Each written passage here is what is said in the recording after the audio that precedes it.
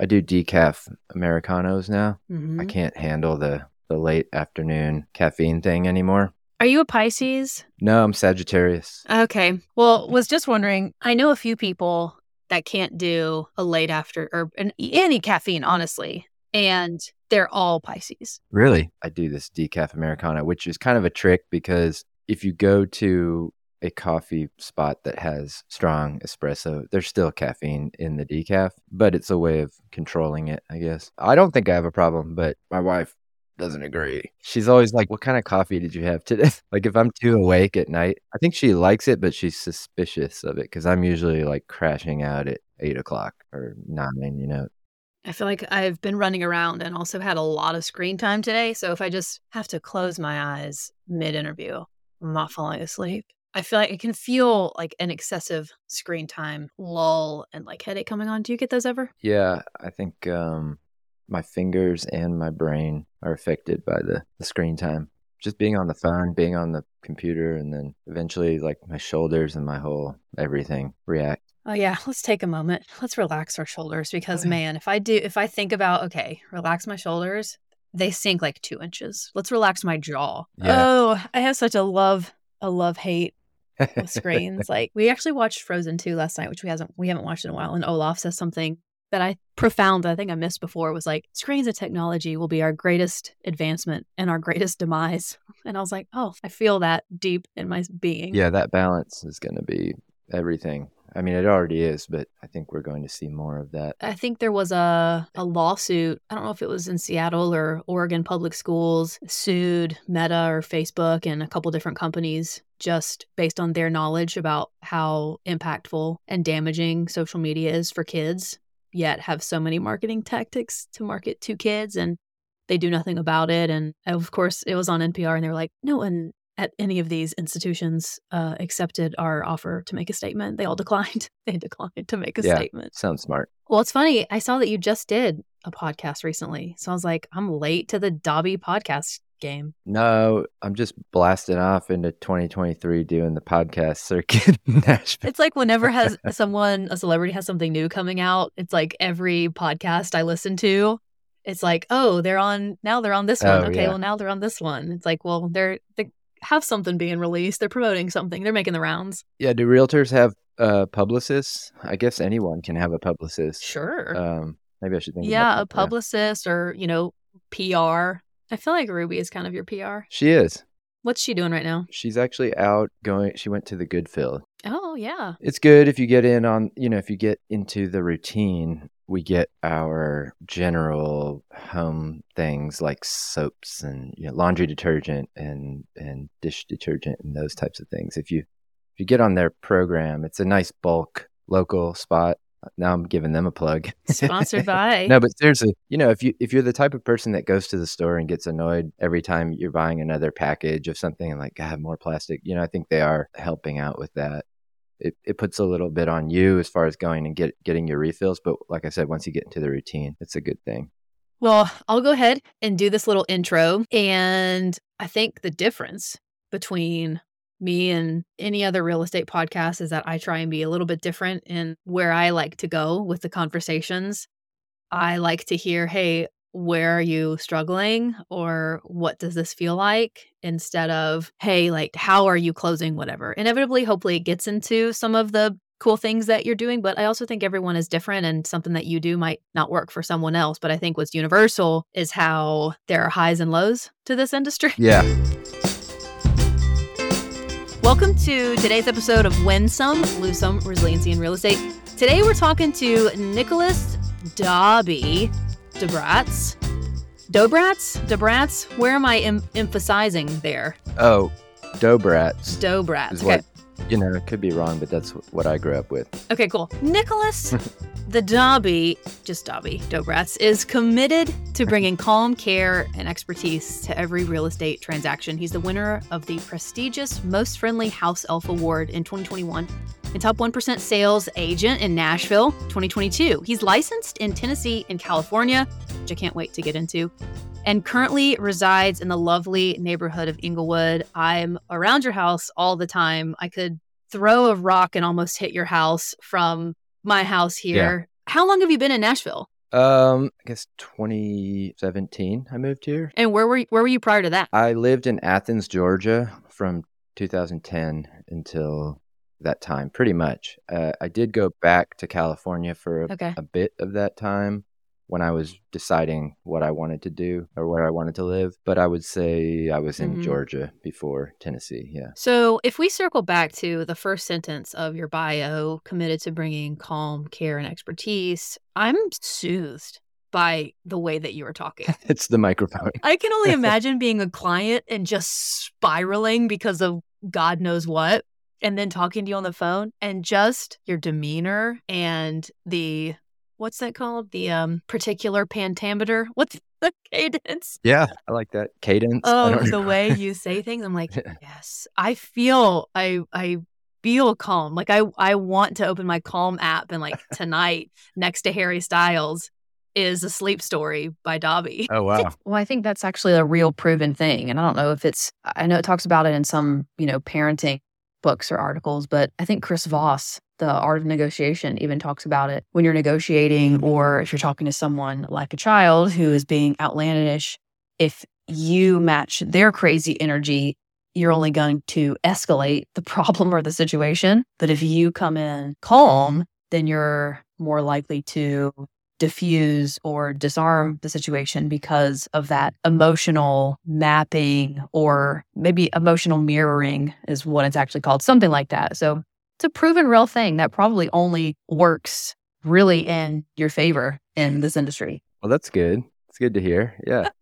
Okay, in like 2005 to 2007 or 8, while I was in college, I went to a lot of house parties in town. And can I tell you, Of Montreal was one of the bands that was played the most at those house parties. So I kind of geeked out when I learned that that was part of your past. So for anyone, mainly just me, what was the transition of being in a band, transitioning into real estate, and kind of how that plays into like what you learned or kind of what you took away from that that applies to real estate? Yeah, no, that's a good question. So I moved to Athens, Georgia, 2010 to join that band. And at that time I was in California and had been playing music for years, had a record label and needed a change in my life. And that opportunity came up, really loved it.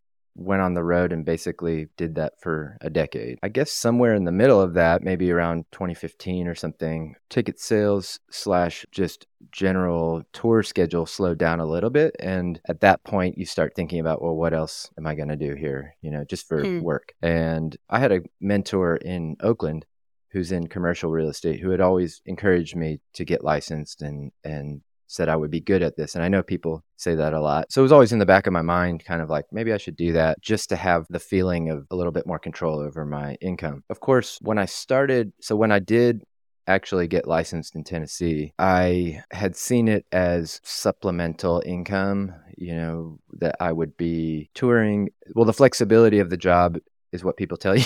The beginning, you can make your own schedule and all of that. So that's always attractive, I think, to creative people and folks that maybe are looking for new sources of income, but don't want to give up their entire schedule to a jobby job. So I did that at first, and I think quickly realized in the first year or two that to be good at it, it was going to take more time than just be kind of like doing it on the side or whatever. But to answer your question, all of those years of playing music and then also doing the management side, whether it be tour booking and that type of thing, which really is negotiations and artist representation, I didn't realize, but had helped me out, I think, with some of those tools that did prove to be valuable in this career. One of them, well, being calm in a stressful situation is part of being a touring musician, I think. Well, you don't have to be calm, but you won't last very long if you're acting out every time something doesn't go your way. And so when you go into a venue in every city, you leave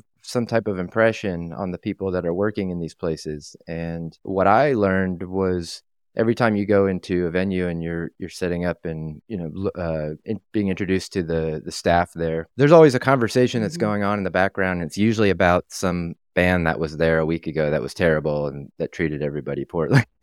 That's what I learned was oh yeah, if you don't want to be that person who everyone's saying was terrible, then even if you're having a bad day, treat everybody with respect and approach everything, with a fresh attitude. So I think in that respect, that work did prepare me for some of the ups and downs of the real estate deal, because as you know, every transaction, doesn't matter how it starts, always has some bumps in the road. And how you deal with those is pretty much everything, I guess, in our career. Yeah. And I think inevitably, if you were having a bad day and you're a jerk to someone, like that's going to be the person that you're going to have to negotiate with on the next deal, on your next offer. Exactly. Yeah. And then you just are like, oh my God, what have I done? And then you're just like, our last interaction was less than optimal. So here I am now asking for a favor. This is feeling real good. Yeah, right. And I think with the market right now, I mean, we're probably maybe seeing a lot of that. I don't know.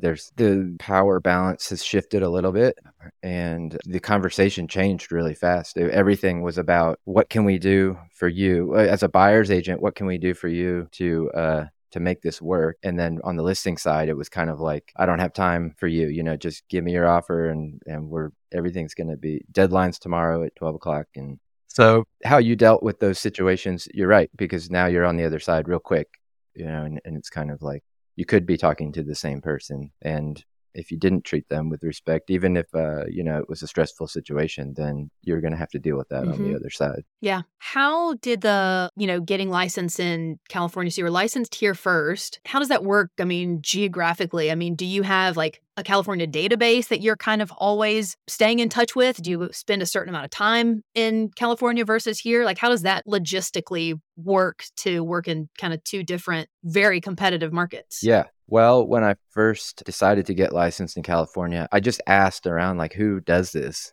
Because I know it being dual license or, multi-license is a thing. And I got different feedback from different people. Some people said, it's not really going to work out. Other people said, I do it.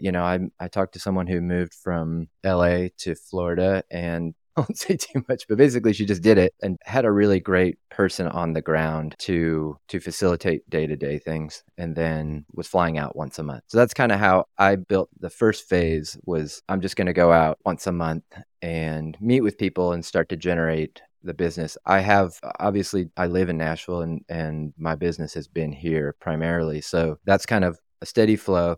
So going out there is really still something that I'm developing. But yeah, I have great people out there. So gotcha. So you just have a couple of other agents from that brokerage. If someone wants to go check out houses on a weekend, they just kind of go on your behalf. The brokerage that I ended up hanging my license with out there are very supportive. And I do have a database because I just lived in California for a big part of my life. And Gotcha. That was one of probably the biggest struggles I had getting started in Tennessee, was that I didn't grow up here. I don't have that built-in thing where you got college or family friends or that whole type of thing that you kind of plug into and just let them know, I'm doing real estate now and send me your referrals. I had to really kind of just start from scratch. I have a great sphere of friends and people here, obviously, and that's been what supported me. But it was difficult at first being someone who didn't have that thing. So I do have that in California. I grew up there. I have people who like me and trust me. So in some ways, I think that was the motivation for getting licensed, was that I can help people there. And I know, well, I lived in the Bay Area for a long time. I know the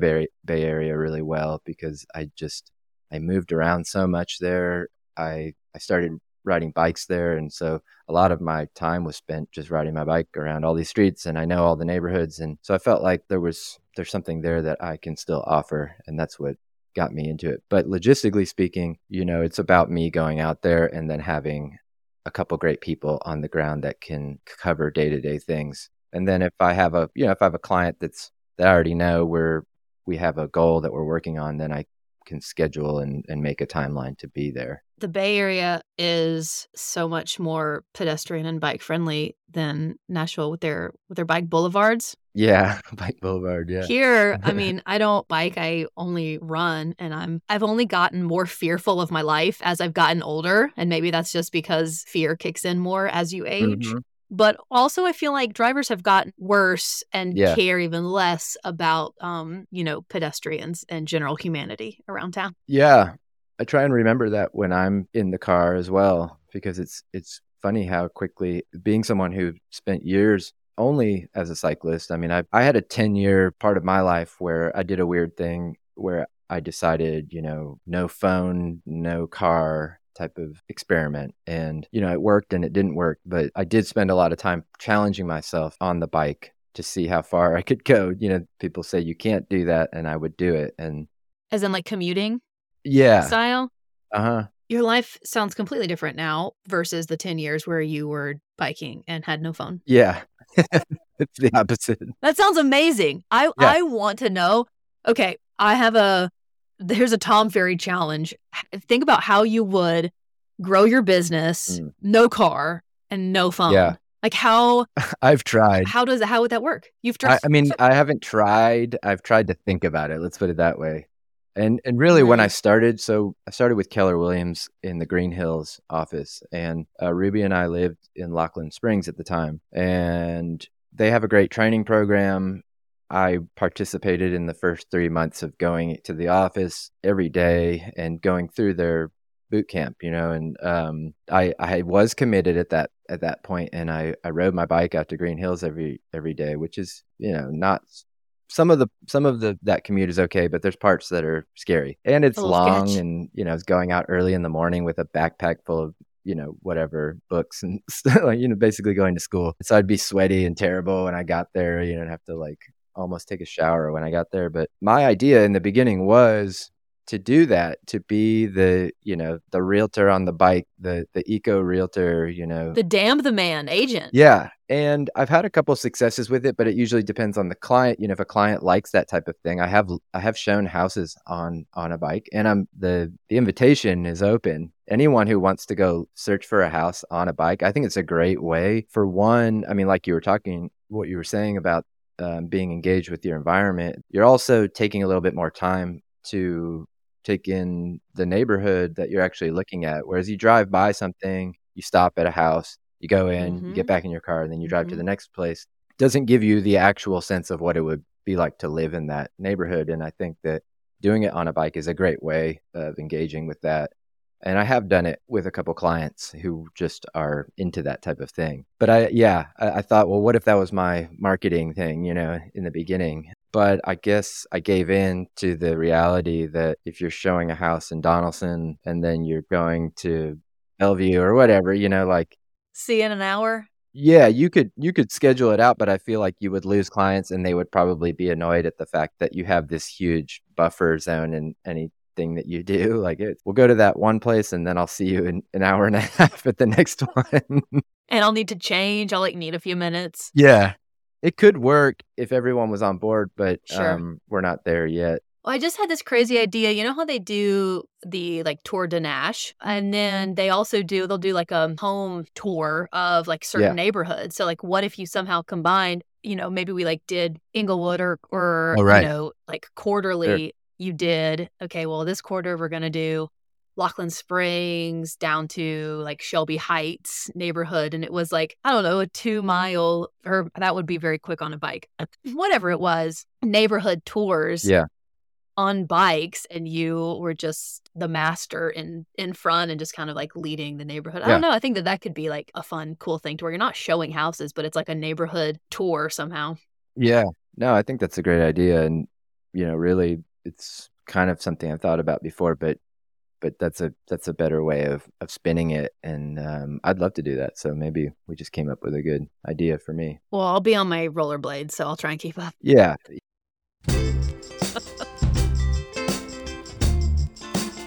Your business has kind of exploded over the past couple of years. I mean, what does success look like in your business? I mean, how do you define success? It means something different for everyone, which is why I love asking this question. Yeah. I think the thing that defines success for me is being able to feel like there's a steady flow of great people that are coming to me to help them with something that we can achieve together. And as long as that's happening, then I feel successful. I mean, the financial element of it obviously is always exciting when I'm able to support myself doing something like this. But ultimately, it's the people. And I think the scary part where I would feel like I wasn't being successful is if people stopped referring me to their friends, So I feel like I'm doing a good job, and I feel successful when somebody texts me and says, "Hey, my friend had a good experience with you, and I'm thinking about doing the same thing."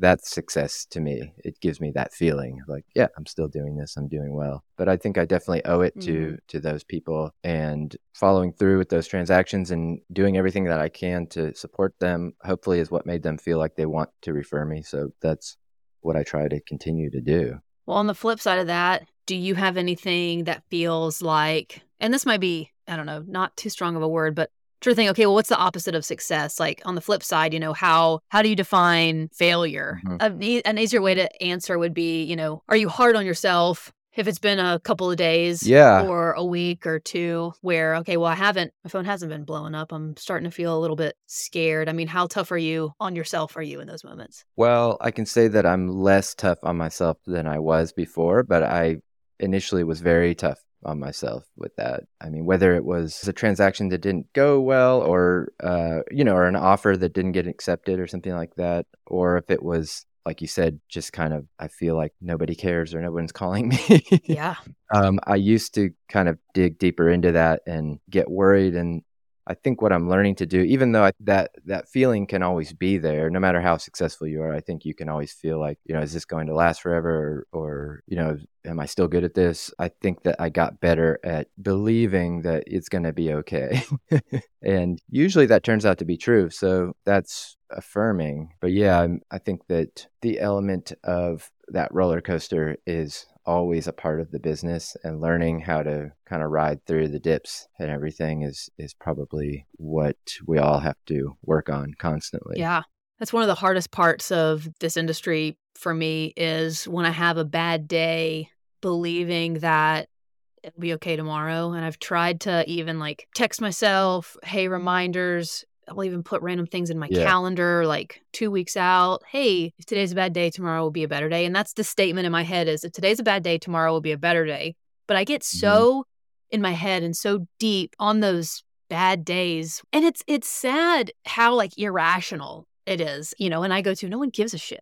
Like I'll post a video and doesn't do well. No one gives a shit. Okay, well, my phone hasn't rang today. No one gives a shit. So it's that's so sad. Like I would never want anyone in my life to tell me how they even for a moment thought that no one gave a shit about them. Right. But it's, we're just our own harshest critic, and we'll say things to ourselves that A, we would never say to anyone else, or B, we would never want anyone else to say about themselves. Yeah, well, maybe that's the important thing to remember is doing the role reversal. And like I said, I think everyone deals with this in whatever type of work or whatever their passion and is that they're trying to put out there. If it's a creative thing, the same thing happens. You put out an album, or you put out your new piece of artwork, and it doesn't always get received the way you thought it was going to. And as someone who's friends with a lot of people who do all types of work like that, I wouldn't want them to ever think that nobody cared about what they do, even if they posted something and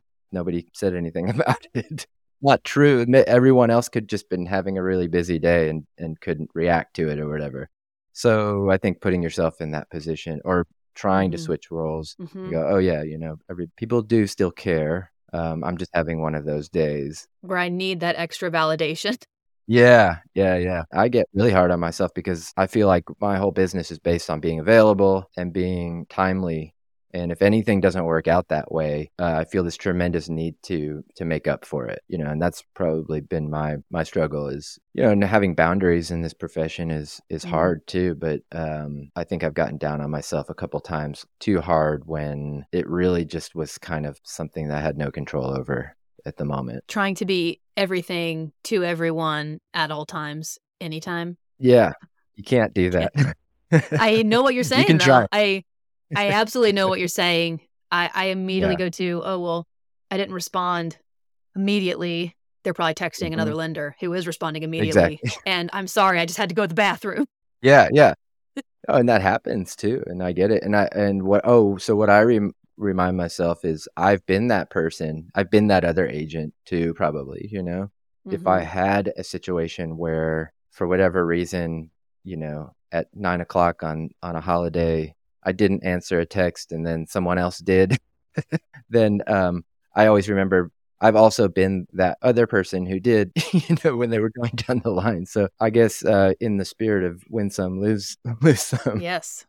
you just have, that's part of Yeah. the game, and remembering that you are also someone who's achieving a lot and is receiving a lot at the same time is hard to remember when you're in those moments. But I guess it's the best that you can do. Well, I think just kind of going back to no one cares what I'm doing, I think that also is putting too much on the outside world, things that you don't have any control over. Right. Like if something is received well or is received not, or the random video that goes viral or whatever it is, I think you're putting too much power into things that you don't have any control over versus what I'm constantly trying to remind myself of, just enjoying, which I feel like this is so cheesy saying, but like enjoying the process, Why do I do what I do? Well, I Yeah. do what I do and how I do it because I believe in it. I believe in the way I do it. I believe in why I do it. Right. So on the flip side, why, if that is honestly from my heart true, then why do I care how it's received? Yeah. Because I'm being so true to what Amanda Gilbert is passionate about.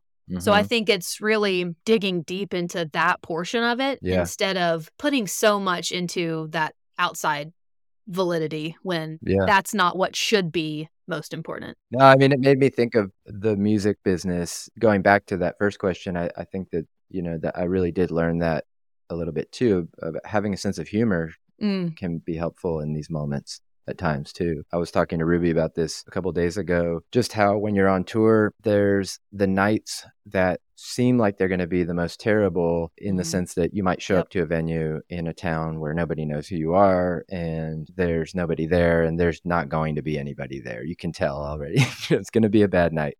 And maybe the people who work there aren't being very nice or whatever. Those moments, looking back, were always these experimental times for creativity because the pressure's off in a way. And it's kind of like, all right, well, what is this really about? If you put yourself in this situation, nobody really asked you to do this. You decided you wanted to get out there, perform, be this thing. And here you are, and it's not going to be easy tonight. So, how do you react to that? Sure. And I think having that, initially, I didn't always know this, but what I learned was tapping into a sense of humor about like, well, this is absurd. It's kind of funny, so let's make it even more funny. Let's take it to the next level and those had good results for me just emotionally, where it was kind of like, all right, I'm going to do something that I don't usually do on stage tonight because nobody cares. All right, well, if nobody's watching, then let's try something that we were afraid to try before. I don't know if it translates directly into the work that we do being experimental, but tapping into that creative mind and sense of humor in those moments is maybe a link to riding through them and being okay with it, because it does all work out eventually, as we know, in some way. Well, it's just being able to control over a mental shift, Right. So I kind of want to go back to success for a second. And I'm just curious. So if you said, I'm getting referred from people or past clients or, musician friends, do you hang your hat at all on numbers? Are you like, oh, I want to meet X dollar amount, X number of transactions? Are you led by that at all? Or are you just totally the relationship builder where if I'm getting referred, I'm making connections with great people, that's enough success for me? And then after that, I feel like this industry is very like sales goals, leadership numbers. Do you feel any sort of comparison between kind of what you're doing in terms of transactions versus anyone else? Or are you kind of, hey, I'm Dobby, I'm in my own lane doing my own thing?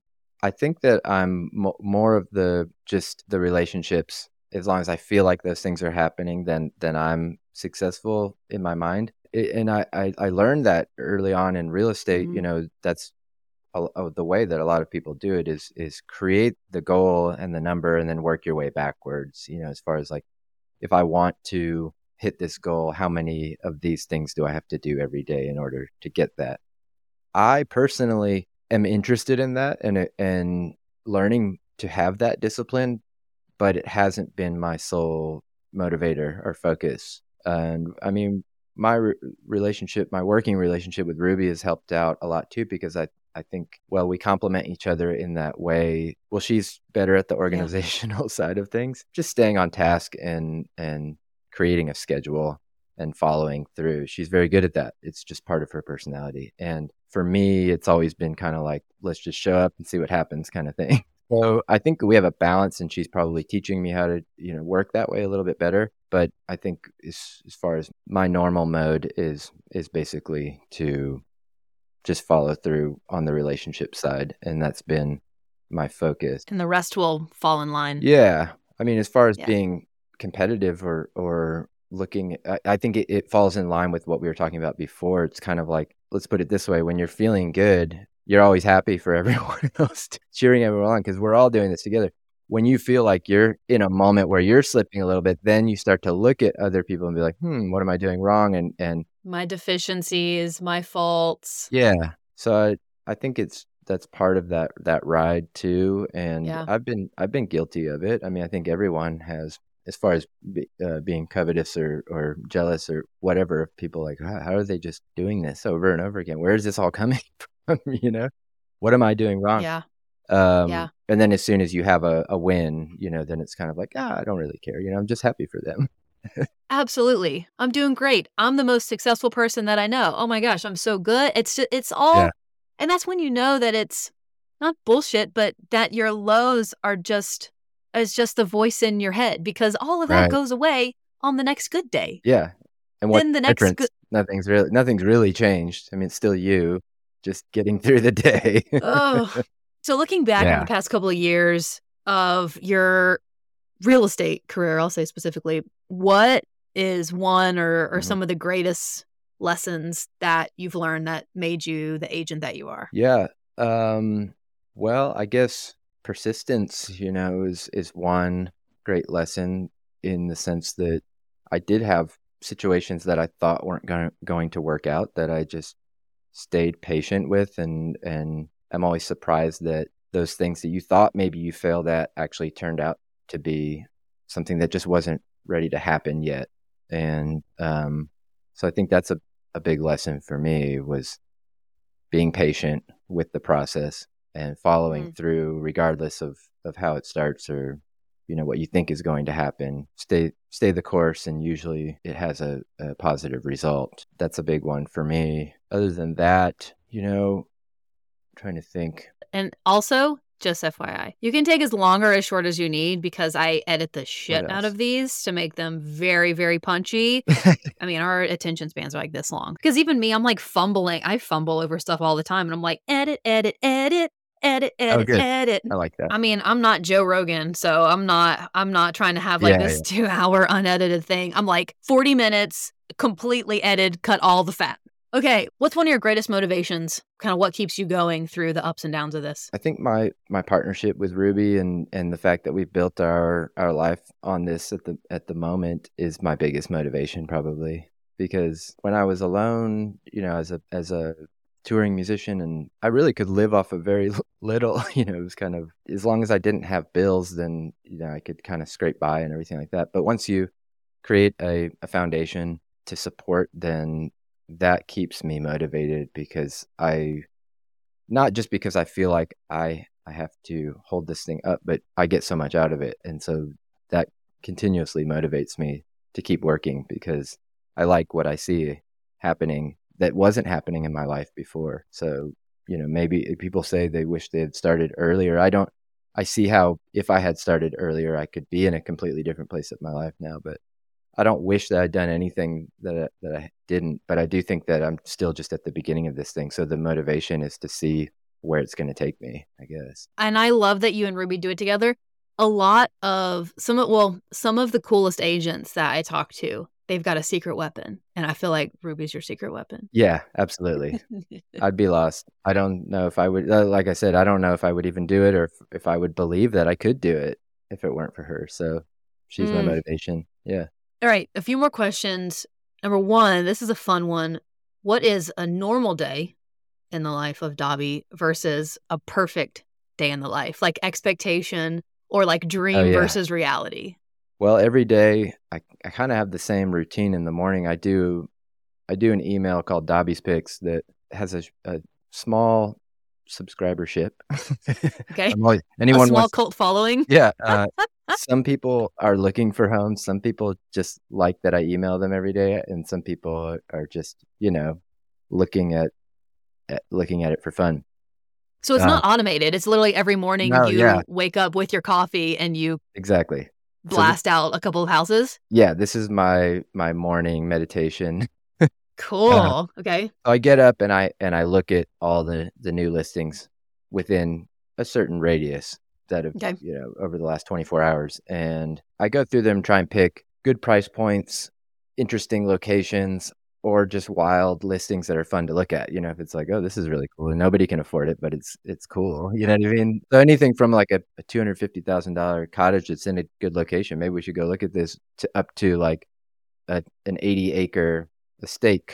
These things could show up in this list, but it's usually about 10 or so listings. So that's the first thing I do every morning. And it's good. It calibrates me. It kind of like keeps me present with the market. And then also just to those people, hopefully they're getting a feel for something. And if they see something they like, they can reach out to me. So my ultimate morning would be that I send out my email and like I get instant replies from people like, this is amazing. Let's go do some business. And then at the same time, somebody calls me and says, I've been thinking about selling my house and I want you to list it. That would be my ultimate situation. The reality is, I send that list out and usually nobody replies, which I'm not expecting anyone to. It's sort of shooting it out there. And I know that people are either checking it out on their own time or whatever. It's not an immediate call to action. It's just something that they enjoy and something that you enjoy. Exactly. Yeah. Try to stay in appointments with people to just meet people, go have coffee, do podcasts.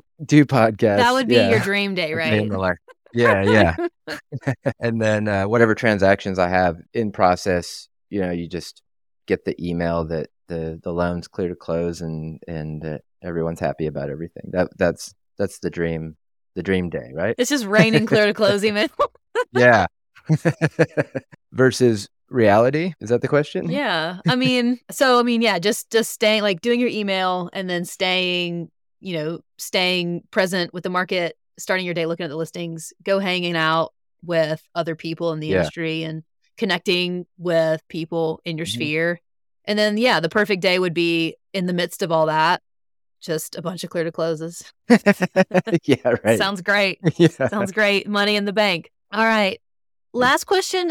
Who is Ritzy D and why is he the biggest country star in the world? Oh, wow. Well, Ritzy D is the last of a long line of wandering gentlemen, is how I put it, whose mission is to bring back kind of the heartfelt, genuine, the loving gentleman back to country music. Not that they're not out there, but I think it was a popular thing for a country singer to be kind of a good person at some point.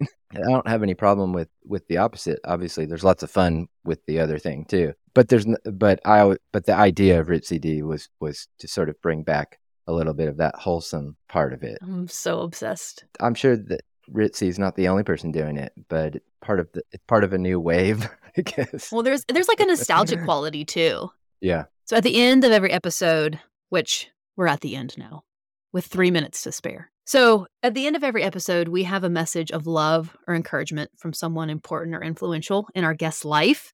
And we've talked quite a lot about Ruby, who I'm a huge fan of as well. So we have a quick message from Ruby here, which is one of my favorite messages we've ever received.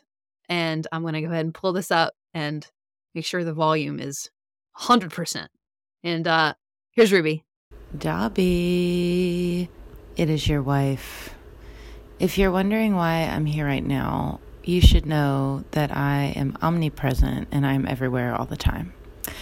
I only have 30 seconds to sing your praises, which is impossible, but I just want to say that you are the greatest listener that I've ever met, which makes you the greatest communicator, and it inspires me every day to be better.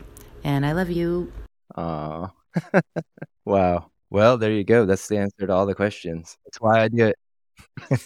Well, we have a Win Some, Lose Some Spotify playlist, and I ask every guest to add 5 songs. So we've got everything from Ruby, so we can listen to some music, double musical powerhouse couple here, talented in so many ways. We've got Ruby the Rabbitfoot on this list, George Strait, Anita Baker, Mark Chestnut talking about a nostalgic Southern gentleman. I feel like Mark There you go. Chestnut I was probably like, I don't know, mid-90s riding on the school bus. I Yeah. feel like John Michael Montgomery, that era was big school bus era for me. Anything else that we didn't go over that you want to mention or promote or talk about? No, I think Or now's your time. Yeah. Or you can just say, Dob- we're done. Dobby's picks. I do it every day, whether you like it or not. So if send me your email address or an email address. Cool. And we'll link to Dobby's Instagram handle. And I think there in your bio, you have like a little sign up for Dobby's picks here link. So you make that pretty easy. So good on you. Oh, also, Ruby has a song on her new album called Amanda. Have you heard this song? Hold on. Well, so I think I might want to change my submission. I think when I was filling out the form, I just wasn't thinking about it, but that's really the one we should use. My Paul played with Don Williams, and they have a song Amanda that I grew up listening to. Okay, hold on. Oh yeah. Latest release, Like Doves and Roses. Oh, it's the final song. It's a deep cut. I started playing it, but the music is in my AirPods, so I was gonna do this cool fun thing. We're like, and we're gonna play a clip of it right now live on the air, but it just backfired. Well, if it's not too late to put that on the playlist. Okay, I will add that. Yeah. Plus, you should listen to it. It's fun. I'm keeping my Spotify up right now, and so I'm dying to hang up so I can listen to it. Yeah, it's fun. All right. Well, thank you, Dobby. Okay. Thank you. All right. Bye. Bye-bye. Thank you for listening to Win Some, Lose Some, Resiliency in Real Estate. If you believe in the mission of this podcast to talk about the wins and losses of life and real estate, please share with a friend that could use a reminder that they're not alone in their struggles. Also, rate, like, subscribe, comment, all the above. Just pick a random bubble like a Scantron. Also, be sure to visit winsomelosemepod.com for a list of all of our episodes and email winsomelosemepod@gmail.com if there's someone you think we should talk to. Lastly, let us know if you'd like to work with us, because we'd love to work with you. Win some, lose some together.